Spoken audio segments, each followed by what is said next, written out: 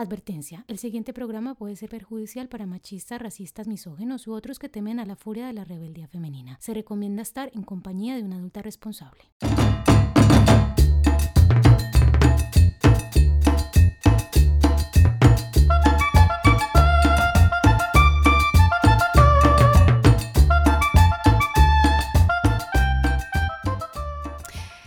Hola a todos y todas nuestras queridas oyentes en Radio Latinoamérica y también a los que escuchan nuestro podcast aquí en Voz Fémina. Antes de comenzar con nuestro tema del día, por supuesto, como siempre, recordarles que nos sigan en nuestras redes sociales, en Facebook, @VoiceFemina. También nos pueden seguir en Instagram, @VoiceFemina.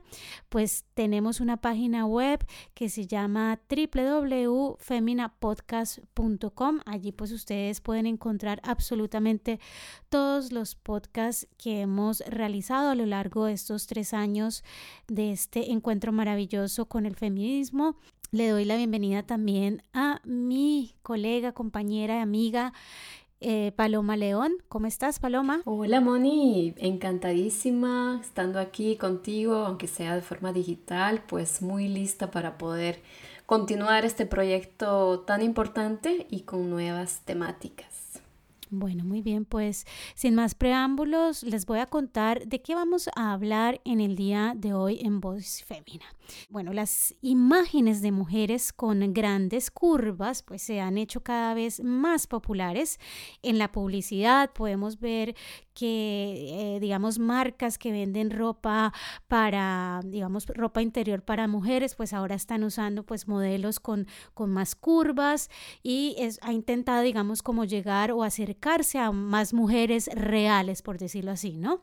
Sin embargo, cuando nos adentramos en el mundo de las redes sociales, que es, bueno, este mundo actual, esta realidad en la que ahora pues vivimos, como por ejemplo Instagram o Snapchat, vemos pues bellezas inalcanzables muchas veces, curvas y pieles absolutamente perfectas, inmaculadas. Y bueno, la pregunta que nos hacemos aquí en Fémina: ¿qué tan reales son estas imágenes? Sabemos que estas aplicaciones y redes pues tienen retoques y tienen filtros que transforman realmente nuestra apariencia. Con un solo clic pues ya nos transformamos, ya somos totalmente diferentes. Le podemos decir adiós a las arruguitas, adiós a los granitos en la cara, quizás un retoquecito en la nariz, el cuello más alargado, de pronto los ojitos más grandes, exacto, los ojos más A grandes, las ojeritas, como ojos de muñeca, casi manga, ¿no? E incluso también podemos cambiar nuestro color de piel, el color de nuestros ojos también. Y bueno, aunque esos retoques parecen inocentes, e incluso muchas veces varios, yo lo he hecho, hemos incluso jugado con esos retoques y bueno, hasta hemos tenido un momento agradable. El hecho de estar permanentemente rodeados de este tipo de belleza sí que tiene consecuencias y nos altera no solo la percepción que tenemos de la belleza, sino que también la percepción que tenemos de nosotras mismas. Y a este fenómeno se le ha llamado belleza digitalizada. Ese es el tema del día de hoy y cómo nos afecta la belleza digitalizada en nuestro día a día. We make assumptions about people based on their size. We decide who they are. We decide what they're worth. If I wear more, if I wear less, who decides what that makes me? What that means? Is my value based only on your perception? Or is your opinion of me not my responsibility? Bueno, gente, sí, muchas gracias, Moni, por una introducción tan, bueno, no inspiradora, pero también preocupante, ¿no? Esta temática de la belleza digitalizada, que ya de hecho es un concepto, ¿no? Algo que realmente es preocupante. Y algunos también lo llaman por Snapchat dismorfía o dismorfía de los selfies. Entonces tiene muchas definiciones, ¿no? Pero lo que digamos tienen en común es que hace referencia a las personas que quieren operarse para parecerse a su propia imagen retocada con los filtros de algunas de estas aplicaciones. Es decir, llega un punto en que ya no es suficiente utilizar los filtros, sino que las personas que hoy en día, digamos, pueden tener esta dismorfia de Snapchat o de selfie, llevan esto a un extremo en donde deciden operarse para aparentar o para aparecerse a su propia imagen, ¿no? Utilizada con estos filtros de algunas aplicaciones. Y lógicamente esto podría suceder a cualquiera, pero en los casos más recientes han registrado más que todo a niños y adolescentes que se ven especialmente afectados por esto, ¿no? Y ahora están investigando de si los medios de comunicación, o mejor dicho, estas aplicaciones, que vamos también a mencionar cuáles son más adelante, han tenido y tienen efecto, digamos, ¿no? O influencia. Porque algunos, o sea, esto va bastante lejos, ¿no? Porque algunos psicólogos señalan que este fenómeno llamado belleza digitalizada o dismorfia de los selfies forma parte también de un trastorno que lo llaman dismórfico corporal, TDC, ¿no? Es un trastorno obsesivo que consiste en una preocupación constante, ¿no? Y fuera de lo normal por algún defecto, ya sea real o imaginado realmente, percibido en las características físicas, ¿no? Físicas propias de ti, sea tu cuerpo, tu cara, ¿no? Y las características más comunes con las que se obsesionan las personas con este trastorno pueden ser la nariz, el cutis, las arrugas, el acné, el cabello, el tamaño de las tetas, ¿no? El tamaño y el tono muscular y los genitales. Y según algunos estudios, se estima que el 1 al 2% de la población mundial reúnen estos criterios y son diagnosticados con del TDC, ¿no? De este trastorno dismórfico corporal. Sí, y las causas de esto varían mucho, o sea, no hay solamente una causa, y eso es lo complicado, ¿no? Pero muchos de los investigadores hoy en día dicen que es una combinación, podría ser una combinación, ¿no? De factores biológicos, psicológicos, ambientales, de tu pasado y presente, malos tratos, abuso, abandono, etcétera, ¿no?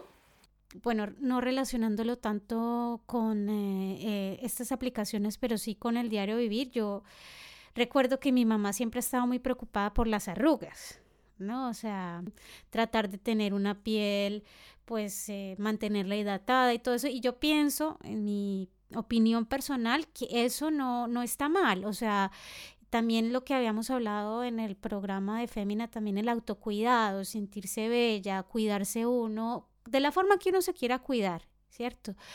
Pero ahí lo que yo veo, digamos, entendiendo un poco más qué significa el TDC, es que de alguna manera afecta cuando se va al extremo en que, digamos, ya no tienes una visión distorsionada de ti mismo y quieres parecerte a esa visión distorsionada que tú tienes, y por eso empiezas a hacerte, ya bien sea operaciones o todo este tipo de procedimientos, pero en función, digamos, de una imagen distorsionada de uno mismo. Ahí es donde yo creo que está, digamos, el error, pues. Exactamente, sí, total. Y también lo que señalan los investigadores, los que están estudiando esta temática, es que este trastorno TDC o sea, ocurre generalmente en la adolescencia, ¿sí? En la edad adulta. Y es también, digamos que son estos grupos que también son muy afectados por el uso de las aplicaciones, ¿no? Y como tú dices, Moni, o sea, esto del autocuidado, ¿no? negativo, pero cuando se lleva al extremo y cuando hoy en día ves noticias en donde hay médicos, cirujanos que han reaccionado porque hay más jóvenes que no solamente quieren operarse la nariz o las tetas o qué sé yo, sino que llevan con ellos mismos su celular con estas aplicaciones, fotos que utilizan en estas aplicaciones y quieren verse así. Incluso ha habido casos donde hay jóvenes que han llegado a los médicos, pues a los centros y dicen, quiero agrandar mis ojos, ¿no? Y los médicos dicen, pero oye, esto es imposible. No puedes agrandar tus ojos como lo puedes hacer en el Snapchat. Es imposible, ¿no? Entonces llega a un extremo en donde ya no tienes, digamos, ya no logras ver la diferencia entre qué es lo real y qué es lo imaginativo, ¿no? La fantasía, porque al final llevamos a eso. Y esto puede perjudicar, porque puede llevar a casos extremos de suicidio, a depresión, angustia social, angustia generalizada, pues, y un sinfín de problemas psicológicos, ¿no? Y eso, digamos, es lo que preocupa, ¿no? ¿Quién dijo que era fácil ser mujer? Desde pequeñita me hicieron creer que era bonita y si no lo era, entonces ya nadie me iba a querer. Si era redonda era por glotona, si hablaba mucho era por chismosa. No estaba orando, estaba pecando y la Virgen María me estaba juzgando. Que cuando creciera me iba a casar y que cuidara mucho mi virginidad. Que en vez de fumar y tomar aprendiera a limpiar bien la casa y también cocinar. Nada de tatuajes ni perforaciones, nada de bailar y enseñar los calzones. Cómo ser feliz con tantas precisiones, mando a la mierda todos sus sermones. Bueno, y regresamos aquí a Voice Fémina. Estamos hablando de belleza digital, de este mundo de fantasía donde, perdemos un poquito o mucho a veces la percepción que tenemos de nosotros mismos por el excesivo uso de los retoques con las diferentes apps que alteran pues nuestra percepción de belleza. Existen cientos de aplicaciones, también las redes sociales más conocidas, como por ejemplo Instagram o Snapchat, pues son unas de las que más lideran, digamos, esta lista, ¿no? de aplicaciones que tienen este servicio, ¿no? Cuéntanos un poco, Paloma, qué aplicaciones hay y, por ejemplo, qué diferentes retoques hace cada una de las aplicaciones. Sí, o sea, hay un sinmil de aplicaciones y yo tengo que confesar que tengo algunas de estas, ¿no? Para empezar, porque está totalmente normalizado y hay que recordar que muchas de estas aplicaciones se utilizan también de una manera más de diversión, ¿no? Como una aplicación de manera, inocente, ¿no? Pero bueno, vamos a mencionar alguna de estas y hablar un poco sobre qué es lo que hacen con nuestros cuerpos y apariencias. Primero tenemos el famoso Snapchat, que bueno, yo lo tengo y me encanta porque, vaya, te dan imágenes, te retocan de una manera tan graciosa a veces que es divertido, ¿no? Pero en sí, el Snapchat lo que hace, entre varias cosas, es te agrandan los ojos, por un lado. Luego te alargan también las pestañas, que eso pues también vemos en el día a día con muchachitas que se alargan igual las pestañas, ¿no? Utilizando vainas. Lo que también hace el Snapchat es que te levanta las mejillas, ¿sí? Para verte un poco más femenina y joven. Y aclarecen, limpian, digamos, el cutis y te ves con una piel mucho más joven, más fresca, ¿no? No sé si tú, Moni, has utilizado el Snapchat, pero es automático el cambio. No. Es increíble. No, ¿No? nunca lo he usado, la verdad. Bueno, utilízalo. Gracias por el consejo. Ahora me voy a volver adicta a estas aplicaciones. Bueno, ese por un lado, y que es pues una de las aplicaciones más conocidas y más utilizadas a nivel mundial por jóvenes, adolescentes, ¿no? Más que todo, y yo. Y hay otras aplicaciones también. Hay el Facetune 1 y el Facetune 2. Y bueno, las dos lo que hacen, en resumidas cuentas, es te blanquean los dientes, ¿sí? La nariz te lo ponen más chiquitita, más apuntadita, ¿no? Como Barbie. Los ojos bueno, por un lado te lo agrandan, pero también te lo ponen más claros. Y lo peor y pues lo más conocido y lo que todas las chicas ahora hoy en día hacen es el cambio de los labios. Te lo agrandan los labios, ¿no? Y con eso también ha habido un boom de personas jóvenes, muchachitas que se operan para agrandarse los labios. Y eso creo que tú, bueno, si vas a Oslo, al centro de Oslo, y te sientas en un café, vas a poder registrar muchas que han hecho exactamente lo mismo. Yo tengo una anécdota con respecto a esto de los labios, porque, bueno, tengo una sobrina que es, mira, no te estoy mintiendo, mi sobrina es una joven hermosa, guapísima, de verdad, muy guapa. Y yo fui a Colombia a visitar y la vi como con un chupo en la boca, como una especie como de tapa en la boca, chupándola. Entonces yo le pregunté, oye, pero ¿qué es lo que estás haciendo con eso? ¿Qué llevas una hora ahí con eso en la boca? ¿Qué Y es me eso, dice, chica? se lo dice, se lo quitó y le queda, o sea, la boca, claro, o sea, era para presionar para que le llegara sangre a la boca para que se le hicieran más grandes los labios. Y me dice, tía, es que me lo estoy poniendo para que se me haga más grande los labios. Y yo le dije, oye, Nicole, pero tú no necesitas hacerte eso, tu boca es perfecta, es muy bonita. Y me dice, bueno, tía, agradece que no me quiero operar, que estoy usando esto. Y yo, me dejó callada, me dejó callada. Yo, bueno, o sea. Y lo complicado es que uno no sabe uno no sabe dónde está el límite, ¿no? Porque yo, por ejemplo, mando también Snapchats a mis amigos, fotos, ¿no? No soy muy fan de Instagram, pero bueno, tengo muchas amistades que lo utilizan y lo utilizan, digamos, de una manera sana, de una manera, como una manera social, ¿no? De compartir fotos, etcétera.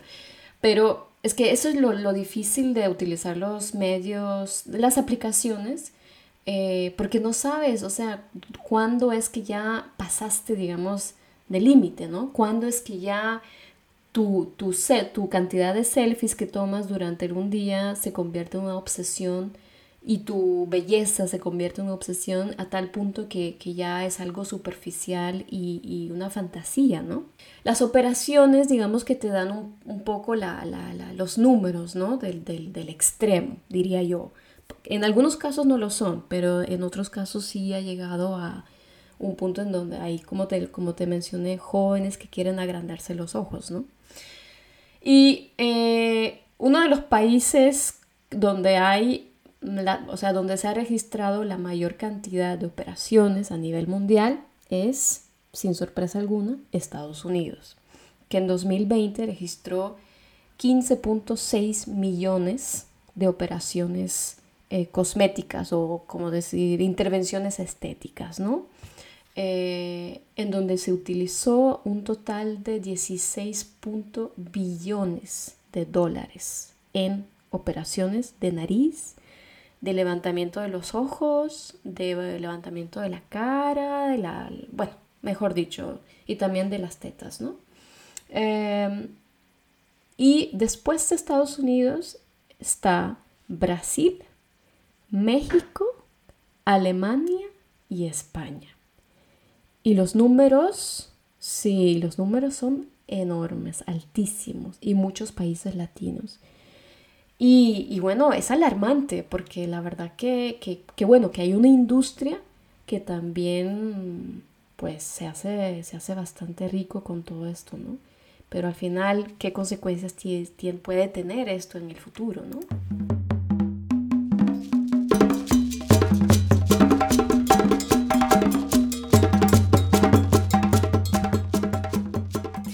Para seguir hablando de esto, pues les tengo un ejemplo que encontré de un chico que se llama Mateo Jaramillo. Él tiene 24 años.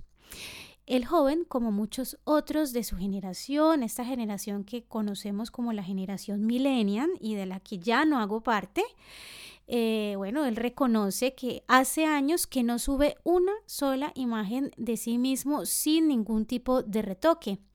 Y él dice que siempre me he sentido inseguro por cómo se ve mi nariz en las fotografías, pero ahora que puedo ver el tiempo real, cómo quedaría retocada, la idea de operarme está cobrando mucha fuerza, confiesa Mateo Jaramillo en una historia pues que él relata en una revista que se llama Sociedad.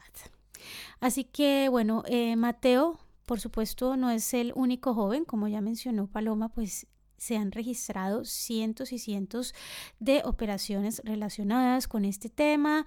Recordemos, como le habíamos dicho, Snapchat y Instagram pues son plataformas mundiales, son las más reconocidas y las que más afectan o las que más influencia tienen y que están definiendo nuestro ideal de belleza. Y les voy a contar que hay estudios realizados tanto en la India como en Inglaterra. Ustedes pueden, si quieren investigar más sobre el tema, ustedes pueden encontrar un estudio que se llama Instagram Addiction and Depression Among College Students. Está en el International Journal of Indian Psychology. Ese es un estudio. También hay otro estudio que se llama Social Media and Young People's Mental Health and Well-Being. Está en una revista que es Journal Society for Public Health. Ahí pues ustedes, si quieren investigar más sobre el tema, encontrarán estas investigaciones. Bueno, ellos han demostrado que existe relación entre los trastornos de ansiedad, como Paloma ya había mencionado anteriormente, depresión y las redes sociales. Según estas investigaciones, Instagram, Paloma, tiene la peor influencia entre todas las redes sociales, especialmente con relación a la imagen que tenemos de nuestro cuerpo. Y la pregunta que todos nos hacemos, el por qué es tan preocupante que las redes sociales pues tengan este efecto en nosotros, que nos generen ansiedad, que nos generen depresión, que nos generen pues no aceptarnos a nosotros mismos. Pero le cuento, Paloma, y como lo hemos hablado también en muchísimas veces en Bodies Femina, la presión que existe sobre las mujeres y sus cuerpos pues no es nada nuevo, no es una aparición que viene con las redes sociales. El problema con las redes sociales es que además de ejercer esta presión, digamos, sobre nosotras, también altera la percepción que tenemos de nosotras mismas. O sea, vamos a un punto más allá, ¿no? Y una de las estrategias de estas plataformas es, bueno, ellos usan estas alteraciones de la belleza, primero pues para aumentar los usuarios y ser aplicaciones con millones y millones de usuarios, y eso pues incrementa su riqueza, incrementa sus acciones, pero a su vez los usuarios aumentan sus likes. Así que bueno, a través de lo que parece, como yo decía, una inocente trampa, un truco, un pequeño ajuste, con unos buenos filtros y con unos retoquecitos, pues ya nos podemos ver muy guapas, hasta altas, nosotras que somos chiquitas, Paloma, sí. Con Facetune, bueno, podemos, mejor dicho, podemos cambiar totalmente nuestra cara. Pero bueno, las redes sociales están inundadas de cientos de miles de fotografías. No sé si, bueno, tú dices que no usas Instagram, yo sí uso Instagram, no sé cómo sea Snapchat, tú me dirás, pero uno abre simplemente el Instagram y solo con hacer un poquito con el dedo hacia abajo en la aplicación, pues uno encuentra cientos y cientos y cientos de fotos, y quizás algunos de nuestros oyentes también conocen a alguien que, bueno, que es adicto a esto y que está muy descontento o descontenta con su aspecto físico porque vive constantemente comparándose con las mujeres perfectas de estas redes sociales. Y esa es una de las grandes críticas, Paloma, que se hace a este tipo de aplicaciones o a este tipo de adicciones, es que aunque nosotros vemos mujeres perfectas, mujeres bellas en Instagram, con pieles perfectas, narices perfectas, estas fotos son falsas y usted se está comparando con fotos falsas y con personas que en la vida real no son así. Exacto. Así de simple. Es preocupante también porque, como tú dices, Moni, esta idea de la belleza ideal, que al final de cuentas son fotos falsas, pues se va fortaleciendo con la cantidad de likes que uno le da. ¿Y quiénes dan los likes? Pues los usuarios, ¿no? Entonces ahí... O sea, digamos que es difícil darle toda la responsabilidad, aunque sí lo tiene, la responsabilidad de las aplicaciones, porque las aplicaciones lo que te responden, o digamos las empresas detrás de las aplicaciones, lo que te responden es que, bueno, o sea, los usuarios están con con la plena libertad de seguir a tal persona y darle un like a tal foto y etcétera, ¿no? O sea, pero en realidad lo que pasa es que, claro, o sea, el uso de las aplicaciones también se convierte en una obsesión. Por eso también es difícil dejarlo, ¿no? Porque se convierte, digamos, en la imagen que te gustaría mostrar hacia el mundo, ¿no? Y eso, pues, es difícil, digamos, salir de ese mundo, digamos, de fantasía, ¿no? Ficticio, exacto. Ujú. Y ese es el problema, básicamente ese es el problema, ¿no? Que ese mundo ficticio te genere pues ansiedad, te genere depresión, precisamente por lo que tú decías, que el médico te dice, oye, a ver, ¿te quieres operar como esta foto? Es imposible, o sea, es un ideal de belleza inalcanzable y eso pues genera frustración, genera muchísima ansiedad y bueno, genera también lo que habíamos dicho, como una imagen totalmente distorsionada y falsa, no solo de nosotros mismos, sino de también lo que es la belleza. Y recordemos también que este ideal de belleza, yo te lo había mencionado, Paloma, no es nuevo. No es que salga ahora con las aplicaciones, porque recordemos que hemos estado permeados por las revistas, los magazines, las modelos, bueno, todo este tipo de revistas que uno se encuentra esperando en la sala de espera, valga la redundancia, en el odontólogo, ahí uno se pone a mirar revistas y bueno, hay bellezas inalcanzables totalmente. La diferencia es que ahora pues esa belleza está al alcance de su bolsillo, o sea, usted simplemente tiene primero su teléfono en su bolsillo, luego lo saca y empieza pues a ver lo que uno antes veía en las revistas y como si fuera poco, pues ahora usted mismo se puede como introducir en ese mundo de belleza ideal y verse a usted mismo con esa belleza fantasiosa. Y empieza ahí el problema de la salud mental. ¿Hasta qué punto es realidad y hasta qué punto pues es engaño? Exacto. Y también la otra pregunta es cómo se puede regular este tipo de fotos falsas y publicidad engañosa. Y la gente va a decir, ¿y publicidad cómo así? Si esto es una aplicación. Porque muchos influencers, ¿cierto? Que usan estas redes sociales, que usan estas aplicaciones, que usan estas versiones distorsionadas de la belleza, ofrecen sus servicios a empresas para vender todo tipo de producto, creando una idea a la persona de que si usted usa este producto que vende la influencer, que usa esas aplicaciones, pues usted va a lucir igual que la aplicación, igual que la influencer, ¿no? Entonces, por eso es que, bueno, esta táctica no es nueva, pero ahora con las redes sociales pues sigue siendo más vigente que nunca.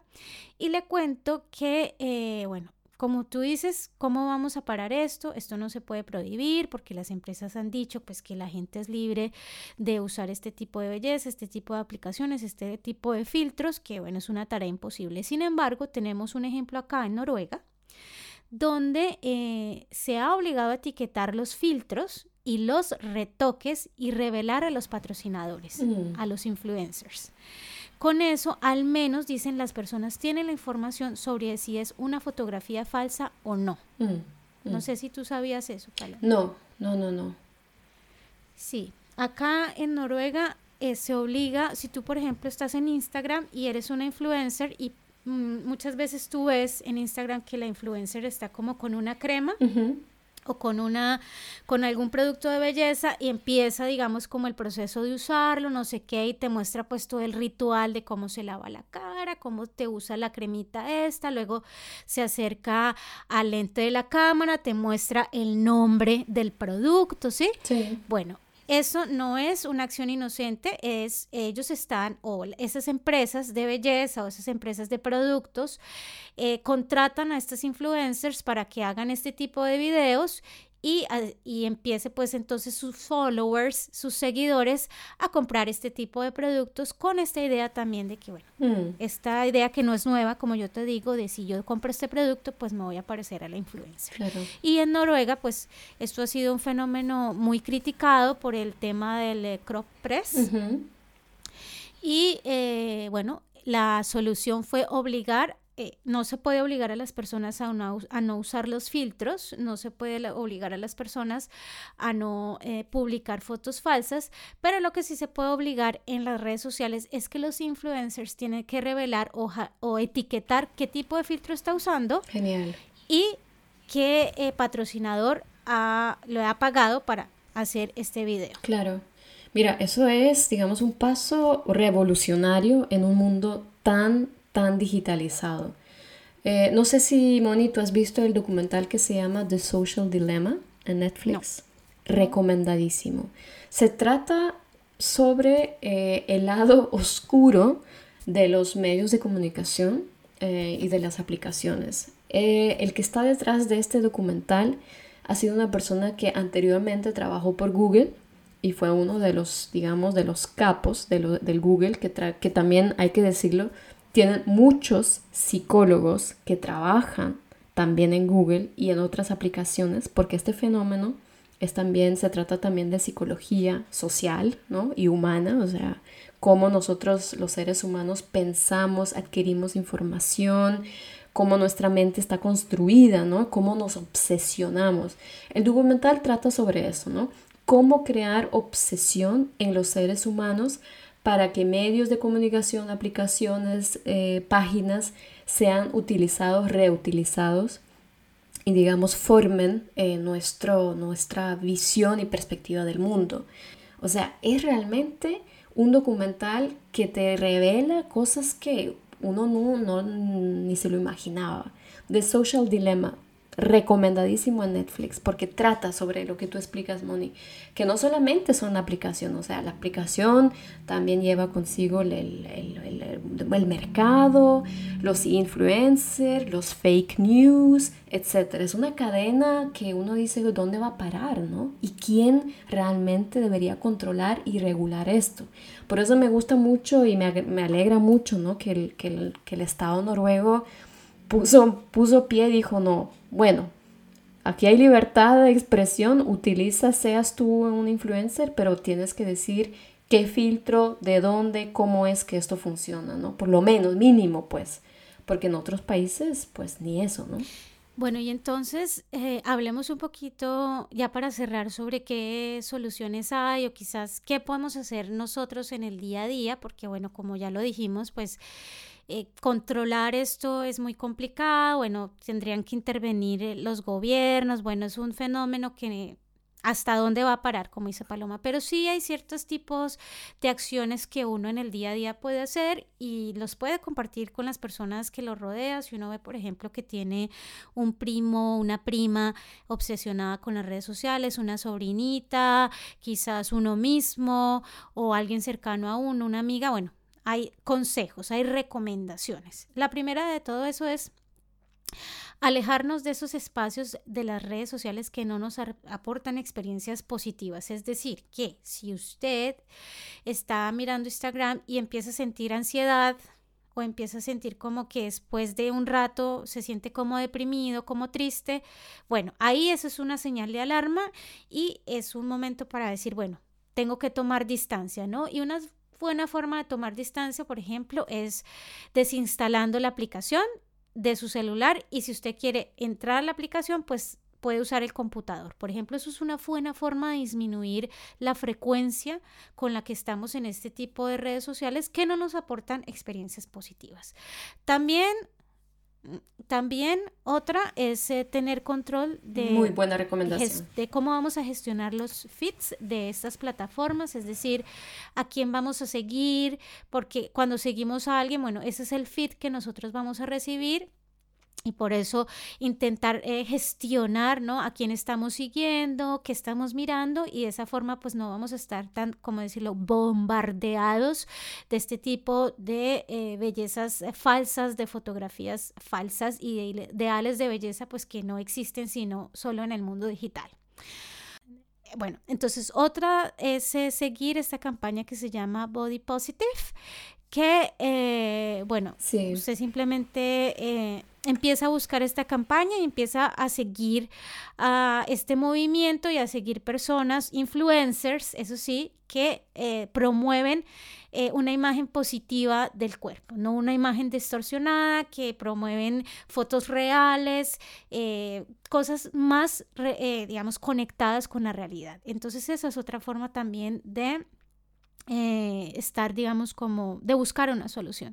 Y también les recomiendo seguir, no sé si tú la has visto, Paloma, ella ha sido muy popular, ella se llama Celeste Barber, que es, bueno, una influencer, es una, ¿cómo se dice? Una comediante que parodia a todas estas influencers que hacen, bueno, como estos retoques y salen como con composiciones súper de modelos y todo esto, y ella hace como una parodia y empieza pues como a hacer la misma foto idéntica, pero ella es gordita y empieza a hacer como una forma de criticar este tipo de belleza, ¿no? Entonces se los recomiendo porque con humor hace una crítica muy buena, se llama Celeste Barber, muy recomendada. Y también hay otra campaña impulsada por Julia Kremer que se llama Respect My Size.